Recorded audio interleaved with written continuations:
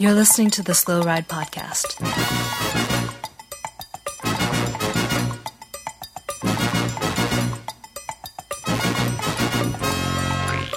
Bikes, advice, and rumors straight from the source. TheSlowRidePodcast.com and on Twitter at TheSlowRidePod.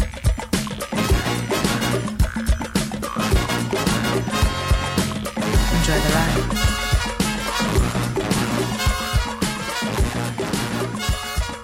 Hello and welcome to the 431st episode of the Slow Ride Podcast. I am Matt, in the little guy in Minneapolis. Where am I? What am I? Starting strong. Yeah. Starting strong. We don't have Tim here this week, so we got a pinch hitter leading us off. A little unfortunate there with the first pitch, but you'll get it in the next one, I'm sure. This is, of course, Spencer in Western Massachusetts, beautiful Western Massachusetts. Well, Spencer, sometimes the domestique wins. You know, sometimes, you know, I feel like I'm a pretty strong podcaster, but I'm usually second. I'm usually pulling for Tim, you know, but sometimes, much like Christophe Laporte today, you gotta let the little guy win. You gotta let the guy that I don't know. Win. See, now this is a common misconception. I'm going to stop you right there. Everybody always thinks they're doing all the work in the bike race. I did all the and they work deserve today. the accolades, like whether or not they win. Yeah. So I'm not surprised to hear you saying you're doing all the lead out work. All the work. If Tim is the first usually on this intro, wouldn't he be leading out you? Don't think about it too hard. Don't think about it too hard. And you would be leading out then for me, who's the closer, who is the true. actual star of the show. That's true. It's sort of like our team when we did the three of us did the team sprint. Was that what it was called on the track?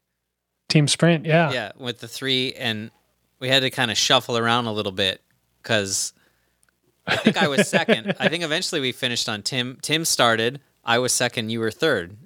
Yes. I did not Yeah, think about that. We also didn't have this set order when we started the podcast. But That's true. Eventually, it became the same order. That's really weird to think about. But we settled on the track sprint strategy. If you're unfamiliar, three riders line up. Yeah, standing start. You take off. You each do a lap at the front. So one person does full gas, and then the first person will pull off, and the next two go. And basically, the second person in the line will go full gas to lead out the third person. And you know, it's the cumulative time of all three. We do the same lineup here, but Tim only went first because he started so bad that he couldn't keep up if we had went full gas from the beginning. So we had to stuff little guy behind Tim, basically, is what it was, because the little guy started way too strong. He was a very good starter on the track. Yeah, it was funny to have to. That was probably my best attribute on the track. I think the only race I ever won was the 2-lap like standalone person version of that, where everyone would race 2 laps. So I just try to start as fast as I could and just hope that I didn't fade too much. But with the three of us, I would just drop Tim and I'd be useless. So in second, I would. Yeah, and with you stunted behind Tim, it was no problem for me to hold your wheel. So that was perfect. And then by that point, I was getting tired because I had no endurance on the track. So that second lap for me was sort of a rest lap before you went all out on the last one. So needless to say, we weren't the best team. No, we weren't. But there were only 2, and the top 3 qualified for national championships. Yeah. So technically, we did qualify in the history books. In the history books, we didn't make the trip out to Carson for the national championships, though. Yeah. Unfortunately, but much like those days, Tim is still letting us down. He is not here this week. Unfortunately, has a prior engagement. You may have seen the article floating around on NPR, wrote a story about it. Really? Okay. Tell me more. Yeah. The World Clown Association is bringing together all types of clowns for its 40th annual convention in Orlando. So, which makes perfect sense. Yeah. All the clowns I know do live in Orlando. So, Yeah, Tim is preoccupied this evening, so we are going to have to wing it, little guy, on our own. It's always a little terrifying flying without a net, but maybe we can stuff one more clown in this car and see if we can get it down the road, you know? That's a good plan. We should see if we can get one more clown into this little mini car one. So we got a lot of bike racing to talk about. There's all kinds of European racing going on. There's all kinds of, I guess that's it. That's all the racing there is, really, right? As far as you and me know, I mean, maybe we could call up some sort of expert. There is U.S. racing these days, right? I don't know is there racing yet, or is it just controversy? I think there's race. I don't know what's going on. It's embarrassing. We don't know what's going on in our own backyard.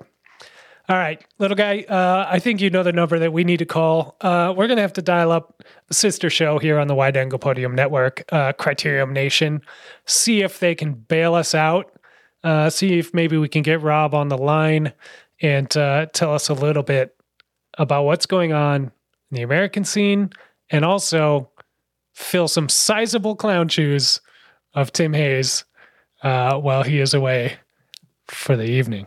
All right, I'll mash the keyboard. Ring, ring, ring, ring, ring, ring. Hello?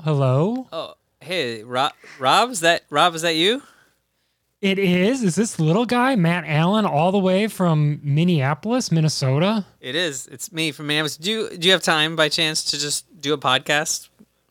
Why not? I got nothing going on here. It's 70 degrees in the beautiful city of Washington, D.C. Gross. I just had a glass of wine, was sitting out in the courtyard, discussing the finer points of life with the neighbors. So what's going on in Hollywood?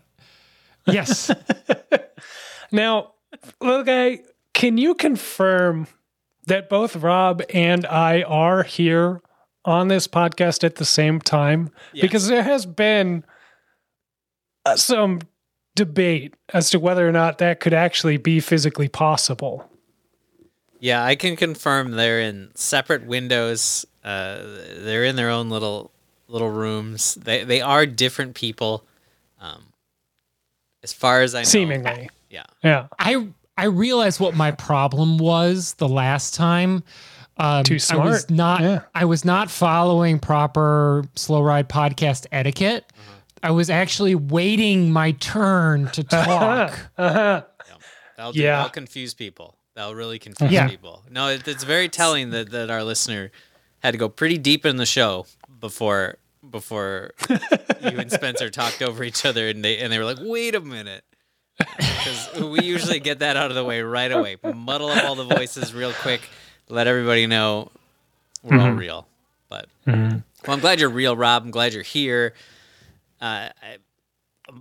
Crits, do those still happen? I haven't done one in years. They must not happen if I don't do them anymore. Well, unfortunately, the Stillwater crit does not happen anymore. So Tim has nothing at all to talk about. So we'll make sure we skip past that. But Criterium Racing is back at it. In the United States, it's about to get hot and it's about to get heavy here. And there's a little bit of a crit controversy happening. A little bit of some promises that are being made, and we don't know if those promises will be fulfilled. Wow, when it comes down to... Now, hang on. That's bike American racing that's bike racing in a nutshell, but especially American racing. That's the core of the racing culture is promises. Put a race on that calendar, put TBD right next to where it's going to be held, and you just wait till a week before, and then you cancel it. I think I said the other day on my show, I'm still waiting for my $75 support the DC Velodrome t-shirt from about 7 or 8 years ago. So really hoping that they bring that to Washington, D.C. because it'd be great. I heard they had some really good waterfront property. Oh, wow. Well, that's nice. Slow Ride Podcast has a bridge we could sell you, Rob, if you are interested in getting some hill repeats going or something. I don't know. Oh, No, so big news happened in crit racing world. I don't know how far. Do we want to talk about crit racing before we talk about, traditional bike racing? The stuff we do care about. We do have a lot of big Euro stuff that happened. But yeah, let's talk a little crit. I also hear you might have maybe some beef with me. I want to know about the beef in the crit world, and then if we have any it's almost crit related beef in a sense. I feel like that's where this is going. But tell me what's going on with racing. Yeah. Okay. So, let me just start because I feel like I've got my finger on the pulse of the American crit scene. Actually, I've been hamming it up here that I don't know what's going on, but really what it is, that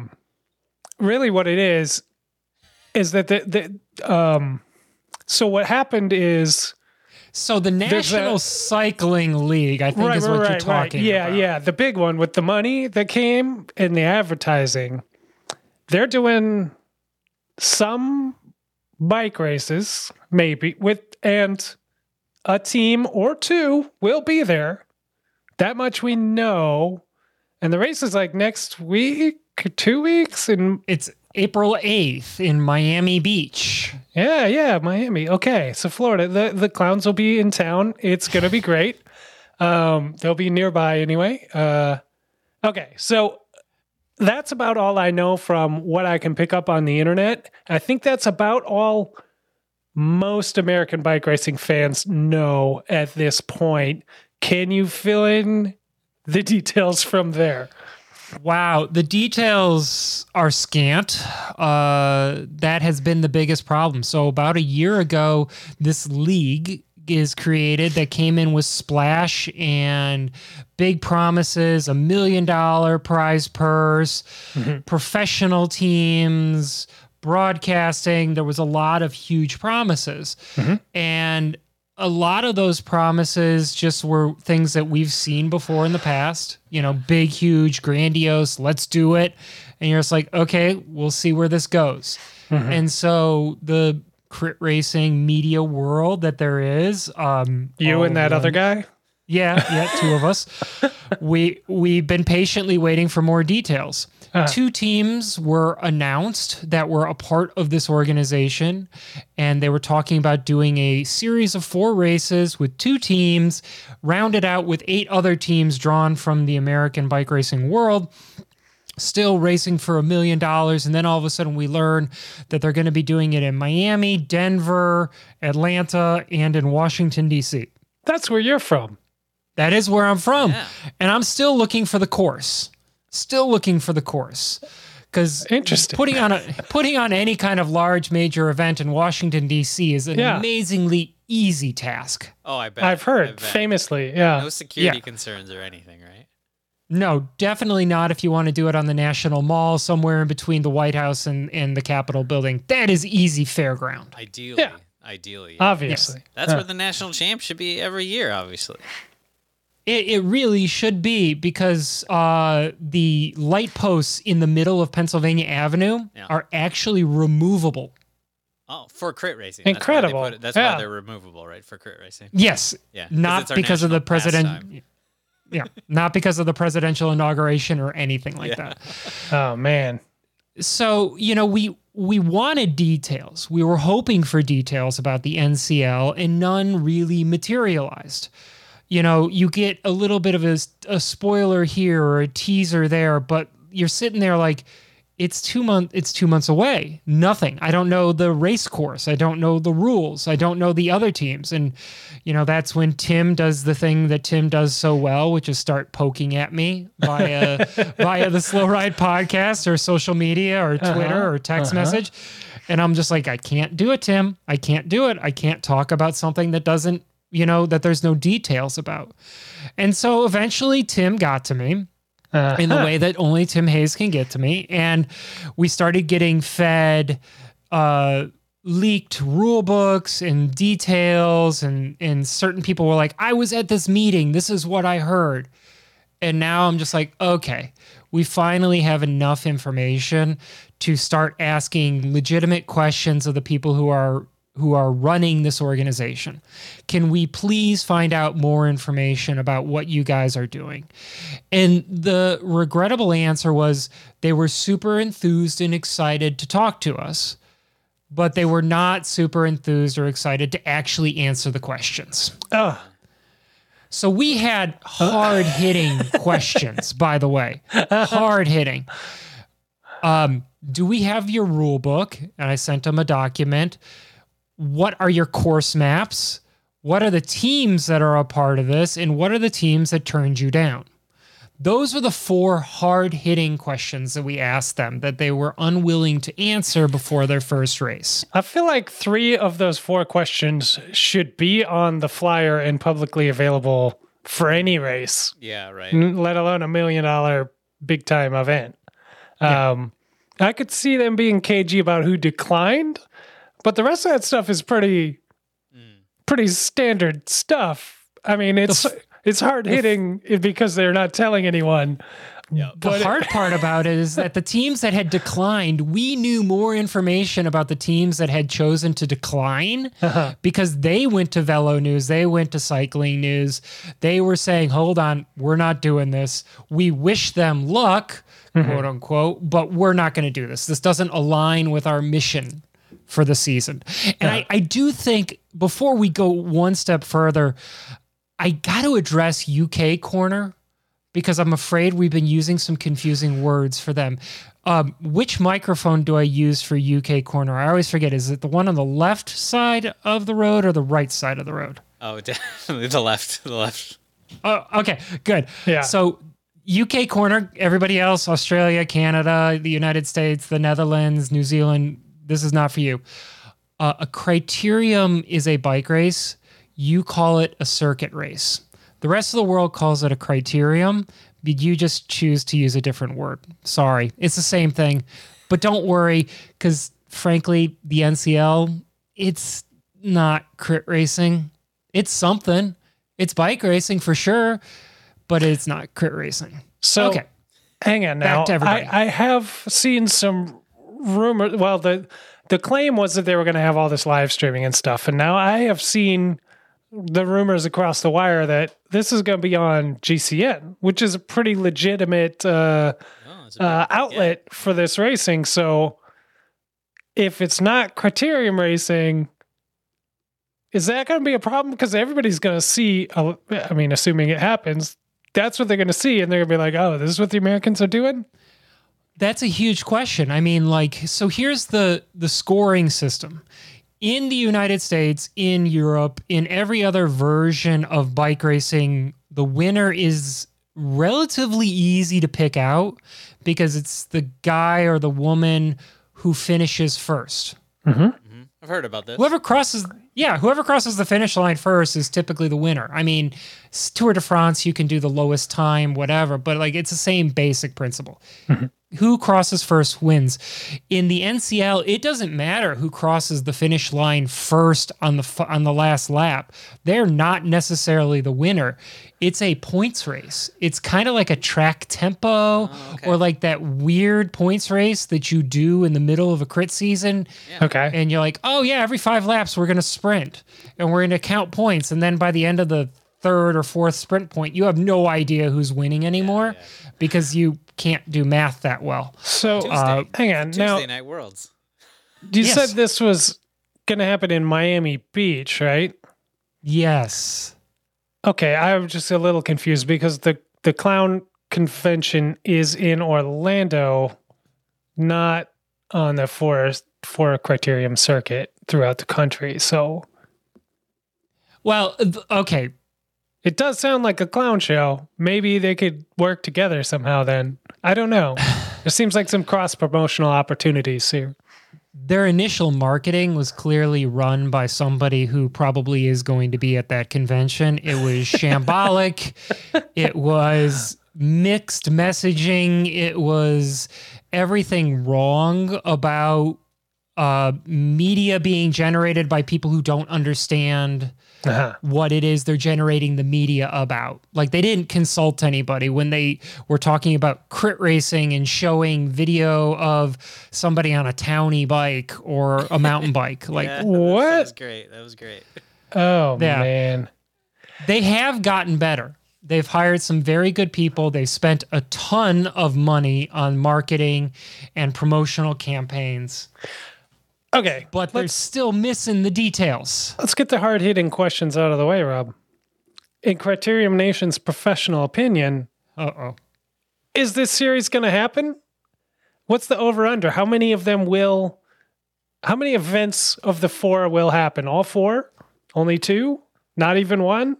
And, what does the outlook look like? I feel like the way that they're spending money, that unless they get a chunk of infusion of new investor money after the second race in Atlanta in May, that the third and fourth races will be a legitimate question. I saw them at Tucson Bicycle Classic, which is a stage race in Tucson, Arizona. They showed up completely professional. Yeah. They had two box trucks filled with all of their equipment. They had 4 or 5 people come to set everything up for the athletes. So when they got there, the camp chairs were there, the bikes were all in position. Everything was professionally done. They had coaches. They don't call them team directors for some reason. They call them coaches. America. They had America. They had soigneurs who were there. They had media. They had drones. They had a lot of money being spent. Okay. They are paying very good salaries to their bike racers by American market standards, between $30,000 and $70,000 for the 16 people that are a part of their team. And they've built out a clubhouse as well in Miami Beach. Really? To do their, and then they've hired some broadcasters. They've partnered with GCN. And to be honest, I don't know what partnering with GCN means. Does it mean that GCN bought the rights? Does that mean the NCL paid GCN to put it on? Yeah. I don't know. Could be either way. Could be either way. But these are the things that you would think that would be answered at some point in time in a press release or in a news article. But unfortunately, the news articles we've seen have just been skeptical, but not probing. Interesting. I mean, that is a little par for the course for traditional cycling media, unfortunately. Yeah. And it also... I don't understand this, and maybe you guys can clear this up for me. This concept of the person who finishes first at the end of the race not necessarily being the winner bothers me, because I think of all the things in American bike racing or in bike racing as a whole, determining who the winner is the one thing we really don't need help fixing. Yeah, well, yeah. That's true. I like a good points race, but I think it doesn't translate to watching a crit on the side of the road. It works on a track because you see everything and you can be in one fixed position. It's really easy to have an announcer trying to make it clear. It works on TV because you can have graphics come up. It doesn't work super well if you're hanging out on turn 3 of a crit and you're like excited because the Miami Blazers or whatever got off the front, and then your friend's like, it doesn't even matter though, man, because the Omaha Owls won the first 3 sprints, And you're like, oh, okay, I don't know. Yeah. Should I be excited? Should I not be excited? But a crit makes sense. You're like, cool, 3 guys are off the front. I hope they can make it. It's famously American criterium racing has been, if you're sitting on turn 3, you're just watching UHC sit on the front and destroy everyone for 85 minutes to see if maybe some little team might sneak up the side and try to overtake the train before the end. And that's the climax of the race, really. It never happened. UHC always won. But and once. Oh, except for once. There was one occasion. Hey, Gibby, you are not used to this Slow Ride podcast where we just say things as if they're fact and then move on. But I know the Blue Train killer. The guy who beat UHC at their own game at Lake Bluff. He is a huge fan of the Slow Ride podcast. I know this. We talk. He's from Minneapolis, which is obviously, and he's a huge fan of ice cream. Interesting. We're not talking about Tim here. We can't be. No. His name's Peter Olenichek. Oh, we're talking about Peter, yeah, he's phenomenal. He's really good. He's crushed me on many occasions.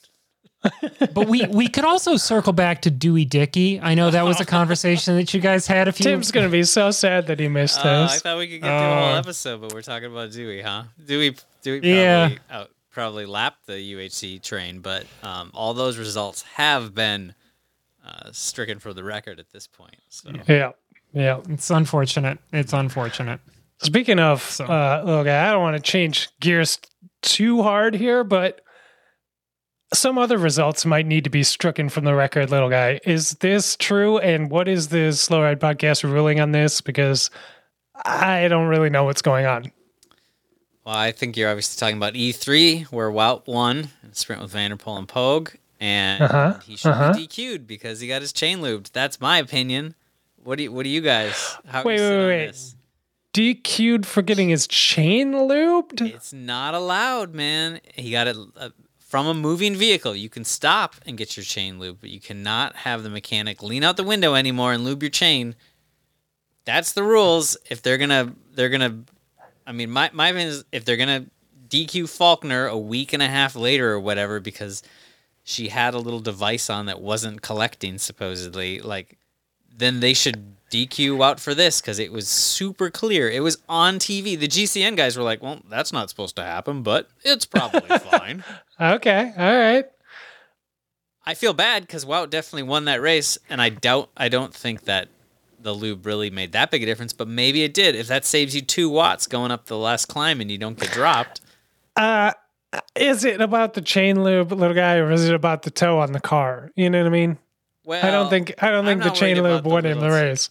I think the little breather he got for a few seconds might have helped.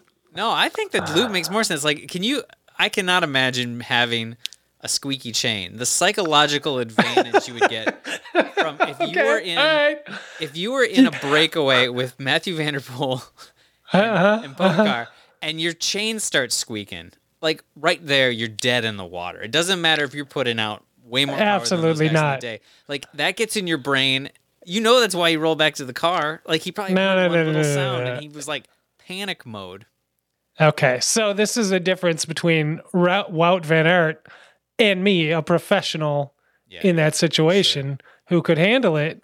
Because if your chain starts squeaking and you know it's your chain and you know it could get to you, you immediately use that as psychological leverage, psychological warfare against I'd be like, hey, Pogue, your chain squeaking? And then all of a sudden it's in his head. And he thinks, oh no, my chain is squeaking. And all of a sudden the watts drop off. He thinks something's, creaking and wrong with his bike. He'd be like, yeah, that mechanic, he just hasn't been doing his job well lately. Wow. All of a sudden you're riding away. He's not paying attention when you make the move. Now, I routinely tell people in races that they're in between gears, watch them look down and jump them. Yes. Right there. See? Good. Exactly. I like that. This is the strat, little guy. You're too nice. Minnesota, you got to get a little more cutthroat, bud. Yeah. Well, where I'm down on team DQ. What do you think? Should he have been DQ'd? Actually, I have one more reason to say he should be DQ'd. I was on the fence, and then his team released that press statement that said, don't murder cycling. Don't murder cycling. Said don't kill cycling or something. When the DQ was brought up, they were like, because hang on, for me, because removing a result from the cycling history books for the first time ever would ruin cycling. I think removing a Belgian from winning unprecedented E3 in Belgium would, but the second his team said that, I felt like he should have been DQ'd immediately because that was the most like whiny crybaby. We win everything and we didn't win this thing, even though we blatantly broke the rule that we know we're not supposed to break. But we've always been able to break it before. So like, wah.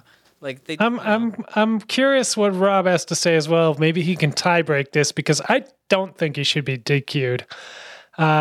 I think there's nothing wrong with that. It's normal bike racing. It's right in the rule books, man. It's right in the rule books. Hang on. Now the problem that I have is that Kristen Faulkner also should not have been DQ'd.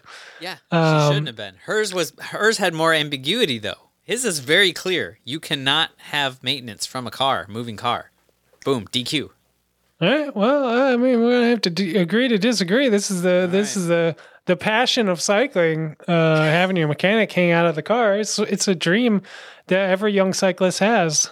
I agree. I think all three of them should have been DQ'd. Okay. I think all three of them should have been DQ'd because of the socks they were wearing. The socks were too high. Who had the tallest socks in that group? I couldn't. They were all really tall. Well, they were all really tall, but they were all different colors, and so Wout obviously had the black socks on. Well, that should be a DQ right there. It just makes his legs look so skinny and so elongated. It's just wrong, and I do think it's very necessary to point out, as they did on the coverage, that how does Tim say Pagacha? Mm-hmm. Yeah, you really got to mess up your microphone's filter there. Yeah.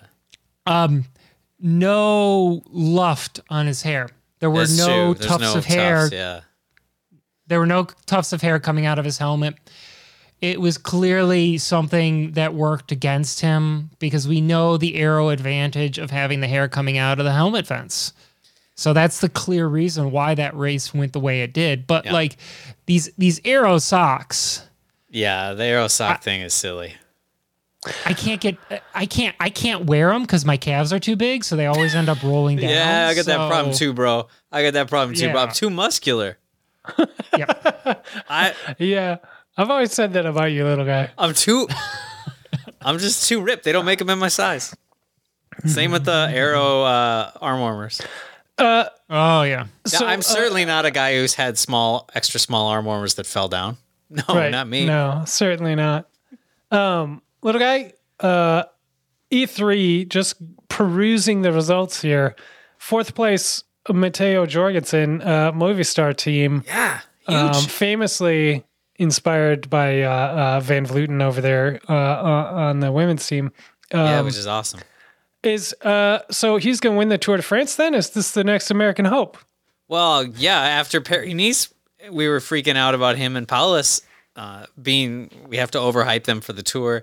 Now he's getting 4th in classics. Yes, I think we should overhype him and weight of the world on his shoulders. Let's do it. Let's crush him with the American dream. Does the Tour this year have a Paris-Roubaix style stage? I have no idea. I have no idea what the Tour has. I'm a French rider through and through. I have not recon the Tour, and I will not recon the Tour. I have seen it before. I'm sure it will be the same. It'll be fine. Totally different. I was going to do a French accent, but I decided against it. Yeah. You're welcome.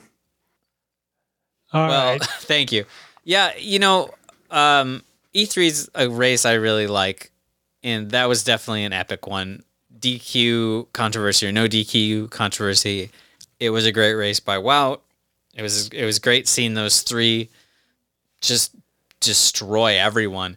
I think the craziest thing for me was how Wout, Van der Poel, and Pogue looked like they were on a hard ride together, and they obviously duked it out. But the group behind was like attacking each other, like Kung was attacking, and then Jorgensen, and then like Movistar had 2 riders, which was bonkers in a classic race. But they all had this like pained classics rider look on their faces, and they were just really taking it to each other. And then they'd cut back to the first 3 who were minutes clear, just looking serene. Like those guys are on such another level. So it was two crazy. interesting points I want to bring up, and one was a quote after the race from Pogue that was like, "It's impressive or amazing." I forget what the adjective he used was, but it's impressive how strong those two are after riding that many kilometers, like to sprint at the end. Yeah. Which I thought is like, when you can wear down Pogačar and earn that kind of quote out of him, that's I think that's like better than a trophy, really, at the end of the day. So I didn't know if you saw that, but also speaking of the Movistar team and Jorgensen, you said they had 2 in the break. Not only is that amazing for Movistar to have 2 in up the road, kind of at the front end of a classic, but they didn't screw it up either. No, they nailed it. They got 4th and 5th, like they were the next 2. Yeah, they did the best. They did the best they could have out of that second group. Yeah, is this a whole new Movistar? Well, obviously the world's upside down. Hell's frozen over because old piece of junk Patrick over there on whatever his team's called now, Patrick Lefevere, his team was terrible, and then they were terrible again this weekend, and it's so wonderful. I'm sure there's good riders on the team. I'm sure there's some nice guys, some good folks that work for that team that don't like their boss, but I have to say I quite enjoy watching that team completely crumble apart during what is usually their main chunk of the season. Though their GC team is sort of turning into a good team, unfortunately, at the same time. But yes. But I have to go back to something. Go back.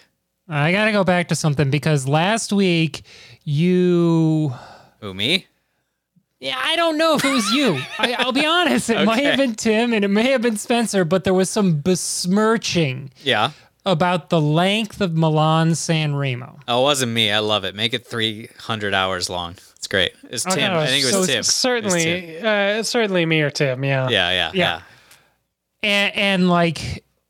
E3 is a perfect example of why you need to give the athletes the time to do the racing that they need to do. Yeah. Like, these human beings are at such a fine level of physical perfection that what would destroy the three of us as far as a physical effort is just not enough to even start to wear them down. Yeah. And when you watch the coverage of the race and you're looking at the stone cold face of Mathieu van der Poel or of Wout van Aert or of Pogue, like nothing betrays any level of effort, but you know that they're digging deep and they're going hard.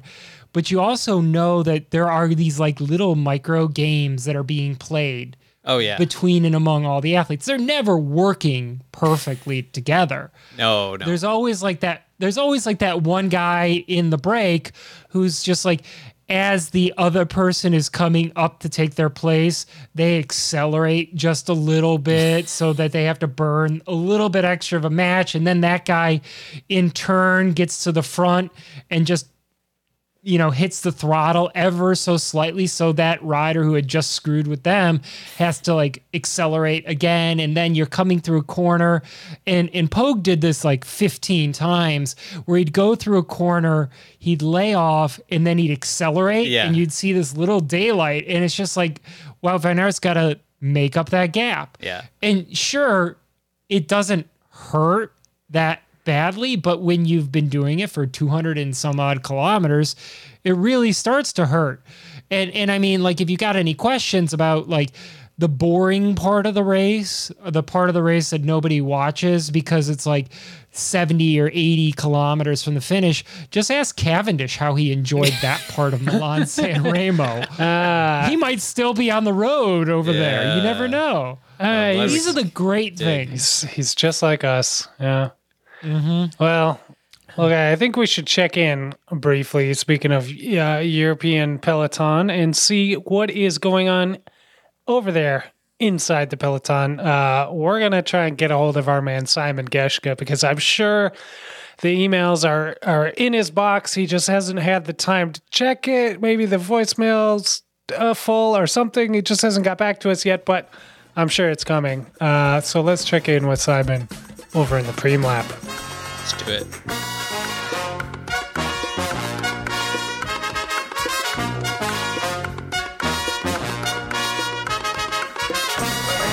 I'm Tommy Walker, and you're listening to the Slow Ride Podcast. All right, Spencer, Rob, we're in the Preem Lap. Who are we riding for this week? Certainly not any of the other shows on the Wide Angle Podium Network. There's some good ones. We've got. Oh, Cyclocross Radio is excellent. That's such a great show. Radio is great. And there's super professional. There's Nowhere Fast. I mean, I love that. That's I love another favorite. Good one. The Grodeo's absolutely crushing it these days. Rodeo's crushing it. Obviously, Grodeo, we're amazing peak gravel season here, and there's kind of no other season in the spring, summertime of bike racing in America. So everyone's crazy for gravel. Yeah. There's some mountain biking that goes on, but that's covered by Cyclocross Radio. Yeah, that's true. Yeah. Well, that must be it, huh? And there's us, I guess, but I don't know what the heck this is. I've been trying to figure that out for like the last 6.5 years. Yeah. Oh, you're right there with us. Yeah. Let me see. Oh, wait, there's a little show called Criterium Nation, too. Yeah. Oh, yeah. Oh, man, I really got to start doing some work if we're going to talk about Criterium Nation. Oh, good. Here they're asking the hard-hitting questions. They are. We are asking all the hard-hitting questions, and we've got a great show coming up in about a week and a half with Michael Marks, the gentleman who is behind the Belgian Waffle Ride series of gravel races. Whoa. That's good. It's a crossover. What's going on? You're crossing the line. It's a crossover, but the reason why we've got him on is because he's going to put a crit on. Oh, all right. He's going to bring the genius of the Belgian Waffle Ride marketing to Criterium Racing. And we want to explore that because we've been doing this whole thing this year so far about explaining media, marketing, advertising, branding, looking at how we've been doing it and to see if there's a better way. There's got to be a better way. There has to be. There clearly has to be. There's no I love this show. I love the idea of gravel cycling being a plot the whole time, a ploy, a ruse to put Criterium Racing back in the spotlight. So I'm glad you're breaking this story wide open for everybody. Yes. And if they want to get some more info, they can head over to the wideanglepodium.com and find out more about Criterium Nation, more about all the other shows we talked about. And if you are so inclined, you can donate, become a sustaining member over at the wideanglepodium.com by clicking on that donate button and support the shows that you are listening to and enjoying, and support the work that Rob is doing, and that Bill and Zach and Michael are doing, that Amanda's doing. Mm-hmm. I don't know that we do that much work over here, but we put in a solid effort. We put in a turn at the front, maybe left a little gap for the next guy. But it's all in good fun. But yeah, head over to wideanglepodium.com to learn more about all these shows. Give Rob some love. If you have not checked out Criterium Nation, I highly recommend it. And with that, little guy, let's get back to the show. This is Mitch Docker, and you're listening to Life in the Peloton, also the Slow Ride Podcast, afterwards.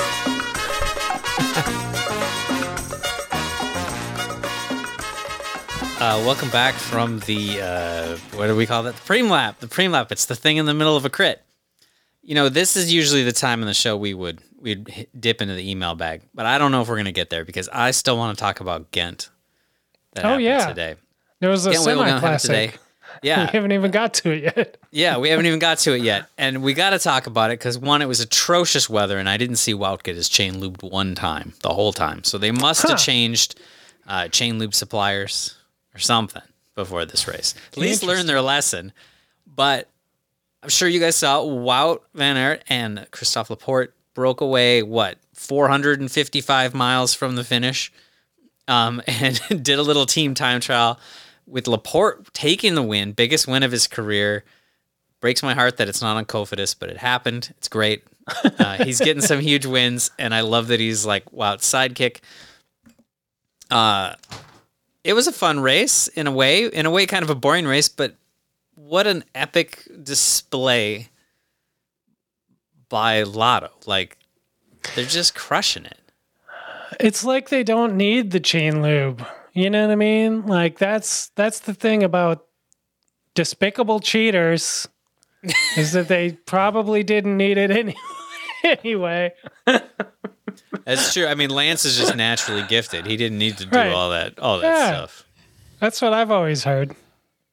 Yeah. I did hear, and I don't know if you guys have done this reporting, Visma is a small Norwegian software company. Oh, okay. That is interesting. I'm going to make a note of that so I don't forget. Jot that down, little guy. Put that but here's my beef, though. You're talking about this race here at Ghent, which I think is an incredible race, and kudos to Christophe Laporte and Wout van Aert and even Sepp Van Mark, who got third. That was great.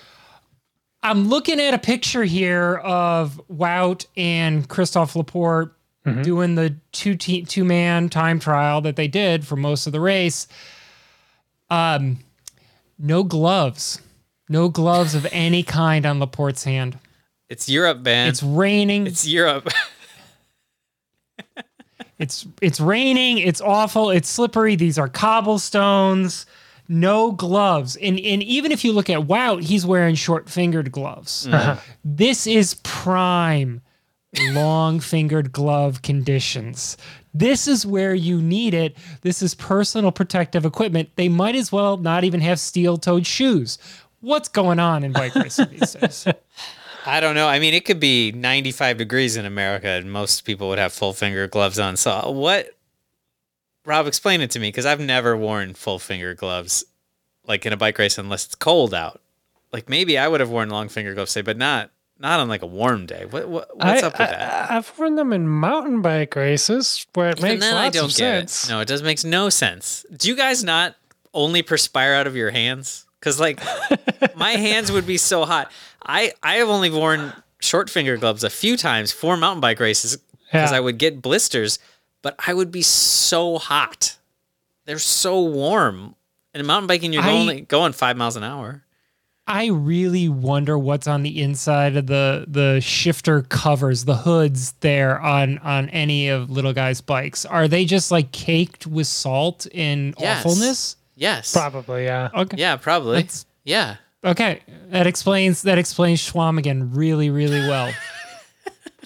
Is it? No, I mean, long finger gloves are there's a sturdy contact point between you and the bike. It delays the sweat, and also most importantly, hand up gloves have really cool sayings on them that you can post up when you're posting up for your win in a crit. This is a good point. This is a good point. Important. But do you have a read on why has America embraced full fingers gloves? What is the cultural difference? Is it just tradition?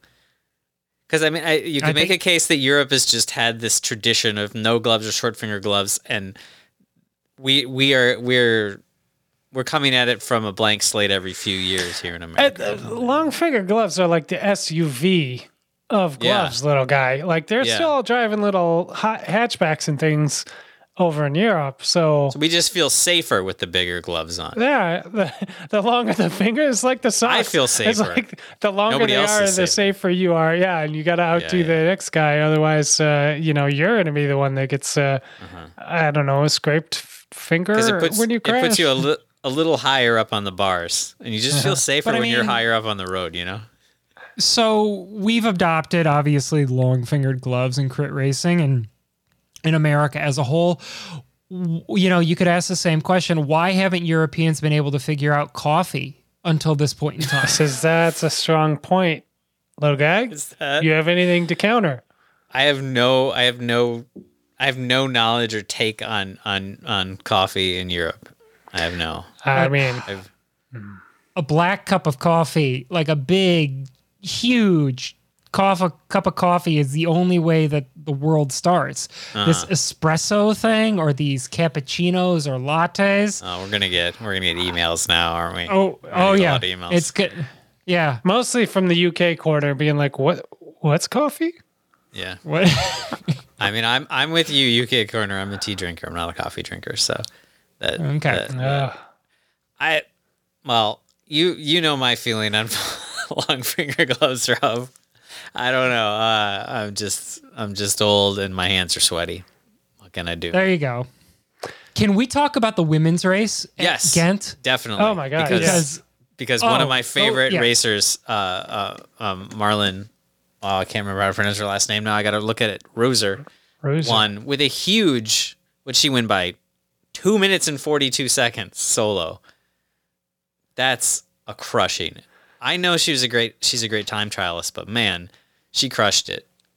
And American. And look at who was in second place. Yeah, come on. American Megan Jastrab. Am I pronouncing that last name correctly? I don't know if I am. I think you so. are. It's Ryan Jastrab's sister. Yeah. Winning the sprint for second. That's an awesome result.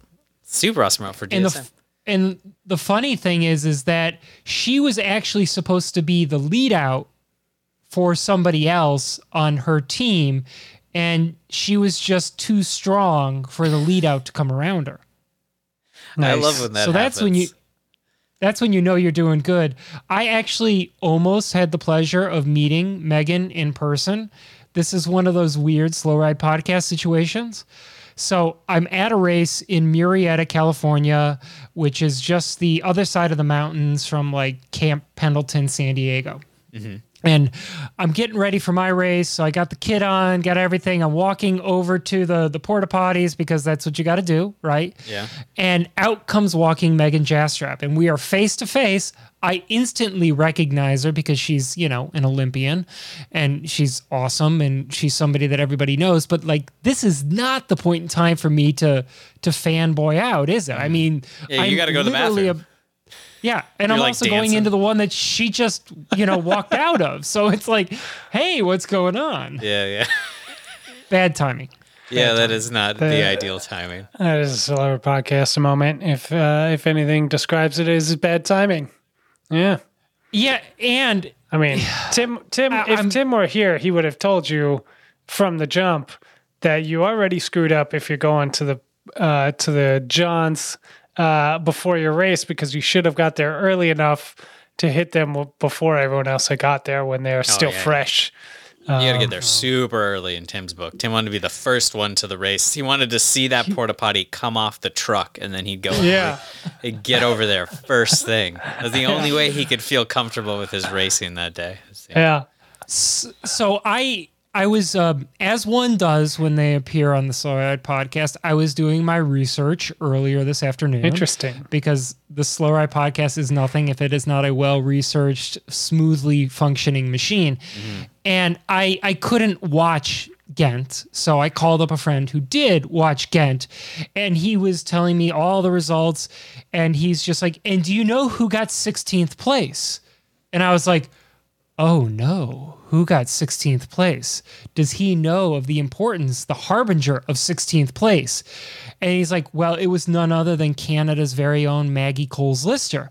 And I was like, holy cow, this is incredible. This is the perfect thing. Maggie Coles-Lister, she's been on the podcast. She's a Canadian / we adopted her. She's basically an American, right? Totally, basically. Crit racing genius. She is wonderful. She's everything. And then he goes, oh no, I'm sorry. She got 13th. Yeah, 13th. So close. And I was like, we have to do a recount. I don't think that she understands the importance of sacrificing those 3 spots. Mm-hmm. I don't know who Ruby. Yeah, I don't know who Letizia Borghese is, but she doesn't understand the critical importance of 16th place. Or does she? No, neither does Sane Kant in 18th place. She's right there. Could have been the whole season right there.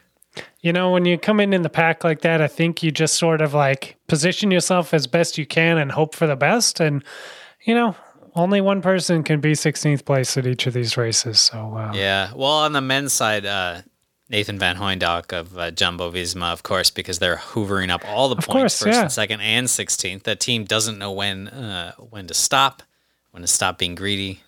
It's just it's an embarrassment of riches over there. Well, I guess that is my quick transition. We're not even going to read these emails because it's going to take too long. I'm just going to mention. Okay, all right. That Primoz Roglic won the GC, also Jumbo Visma, over at Cataluna. Oh, yeah. In a 6-7 day constant uphill battle with Remco. Trading blows back and forth. Did you guys get to see any of this? I got to watch highlights of a bunch of stages. Just some highlights. Full stages. The Giro's looking spicy. Giro's going to be fun. Not to mention Almeida trailing in third. But like he's also going to the Giro, I'm pretty sure. So I have one weird question about this. Okay. Roglic and Remco and Almeida they're all GC guys. They're all really great climbers. They're like sturdy looking GC guys, right? Okay. Like they're not like little like they're not like little like scrawny look. And like obviously they're like super thin and like they're climbers, but like they all look like if you were in a bar fight, you'd pick one of them over you'd pick like over like Pogue or like Hugh Carthy. Like you wouldn't want Hugh Carthy behind you at the bar fight, but if Almeida walked up, you'd be like, Almeida, I need some trouble. He's got reach. He's got reach. Yeah. But I don't know, I'm saying like these three are gonna go to the Giro. These three were dueling out at Cataluna.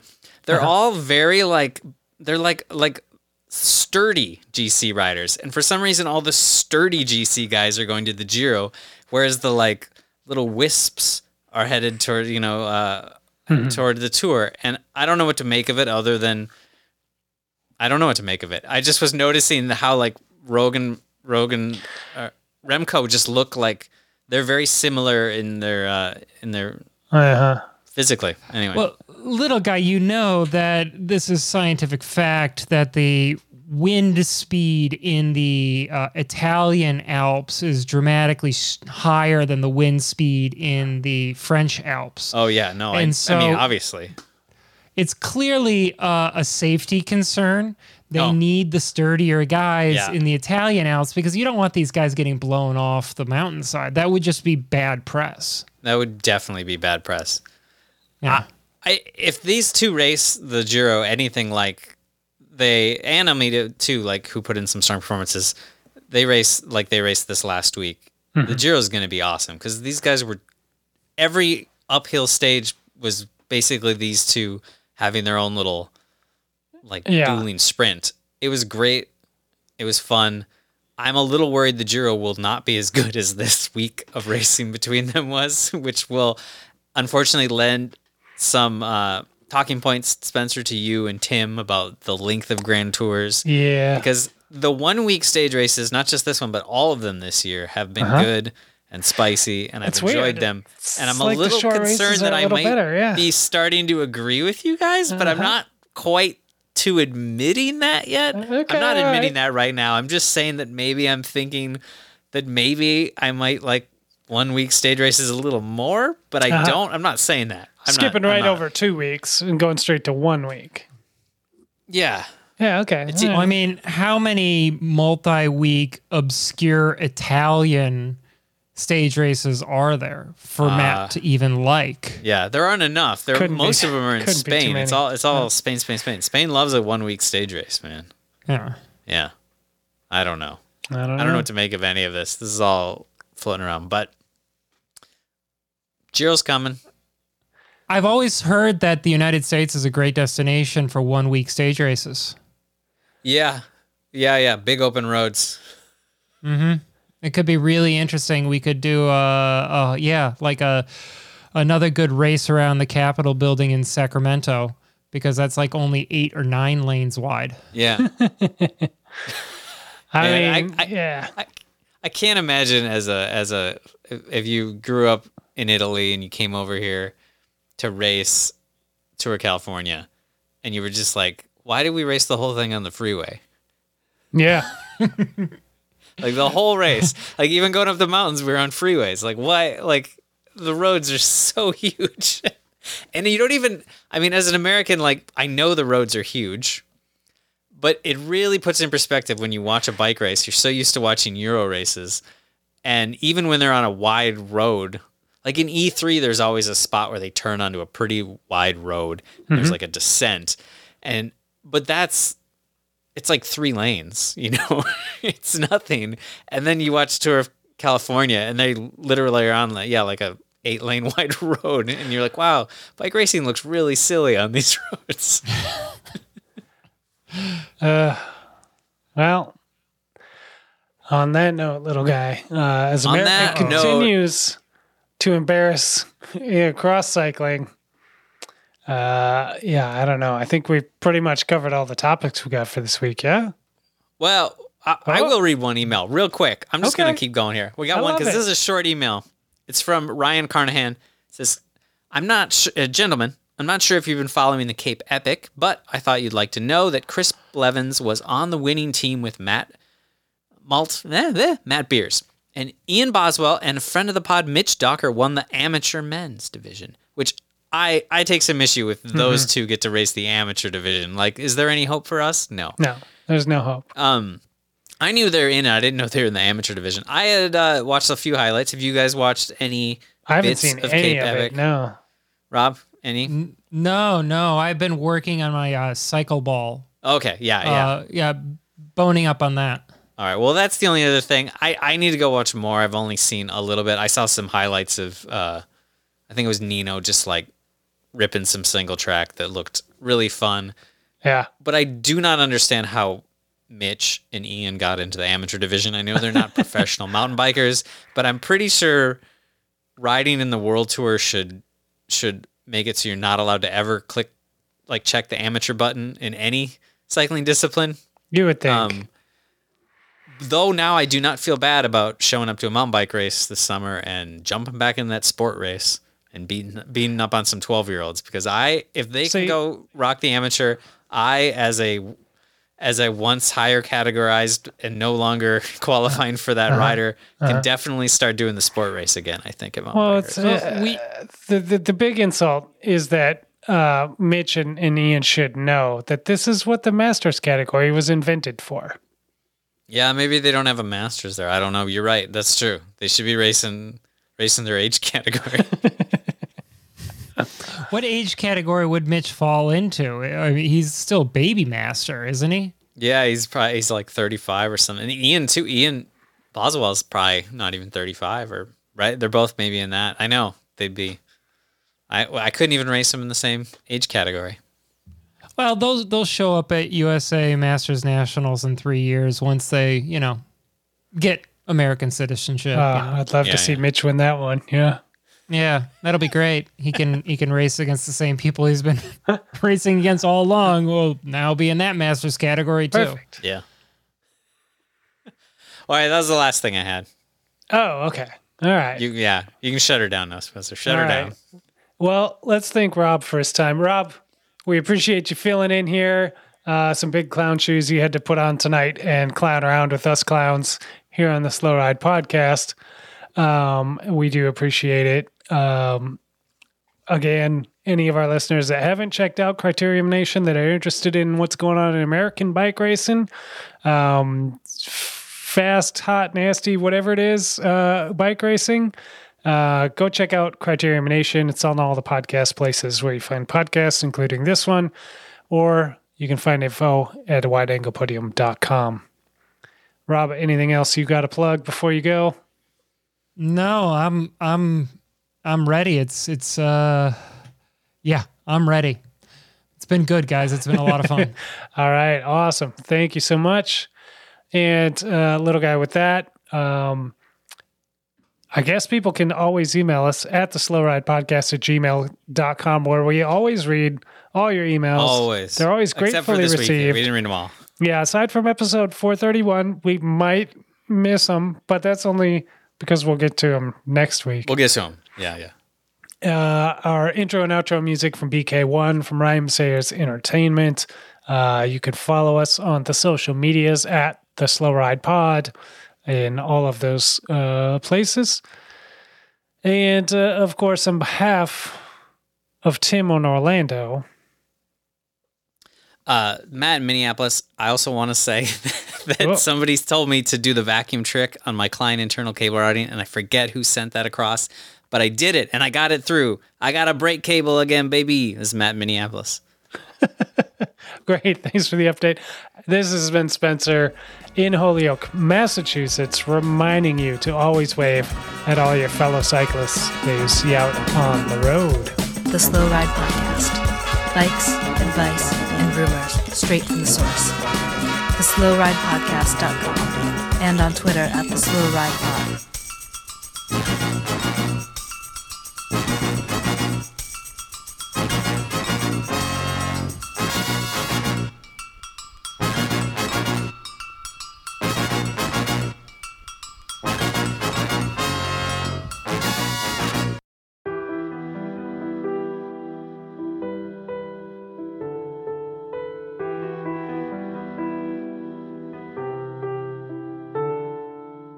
There's an elegance to bike racing.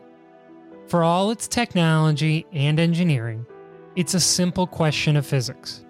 How do you move a body through space as quickly and efficiently as possible? When the rider and the machine work as one, it's almost as if the solid world has melted away, and all that remains is the spirit, the pure, raw, and unfiltered soul of sport. Life is measured in many units: miles, kilometers, kilos, and pounds. But we measure it one corner at a time. We've entered the golden age of crit racing, the most exciting spectator event in sport, where all of human drama plays out before us on our city streets. On this show, we bring you the news of the day and take you inside the personalities of the teams and riders, and right up to the gates of the premier events in the world. Welcome to Criterium Nation.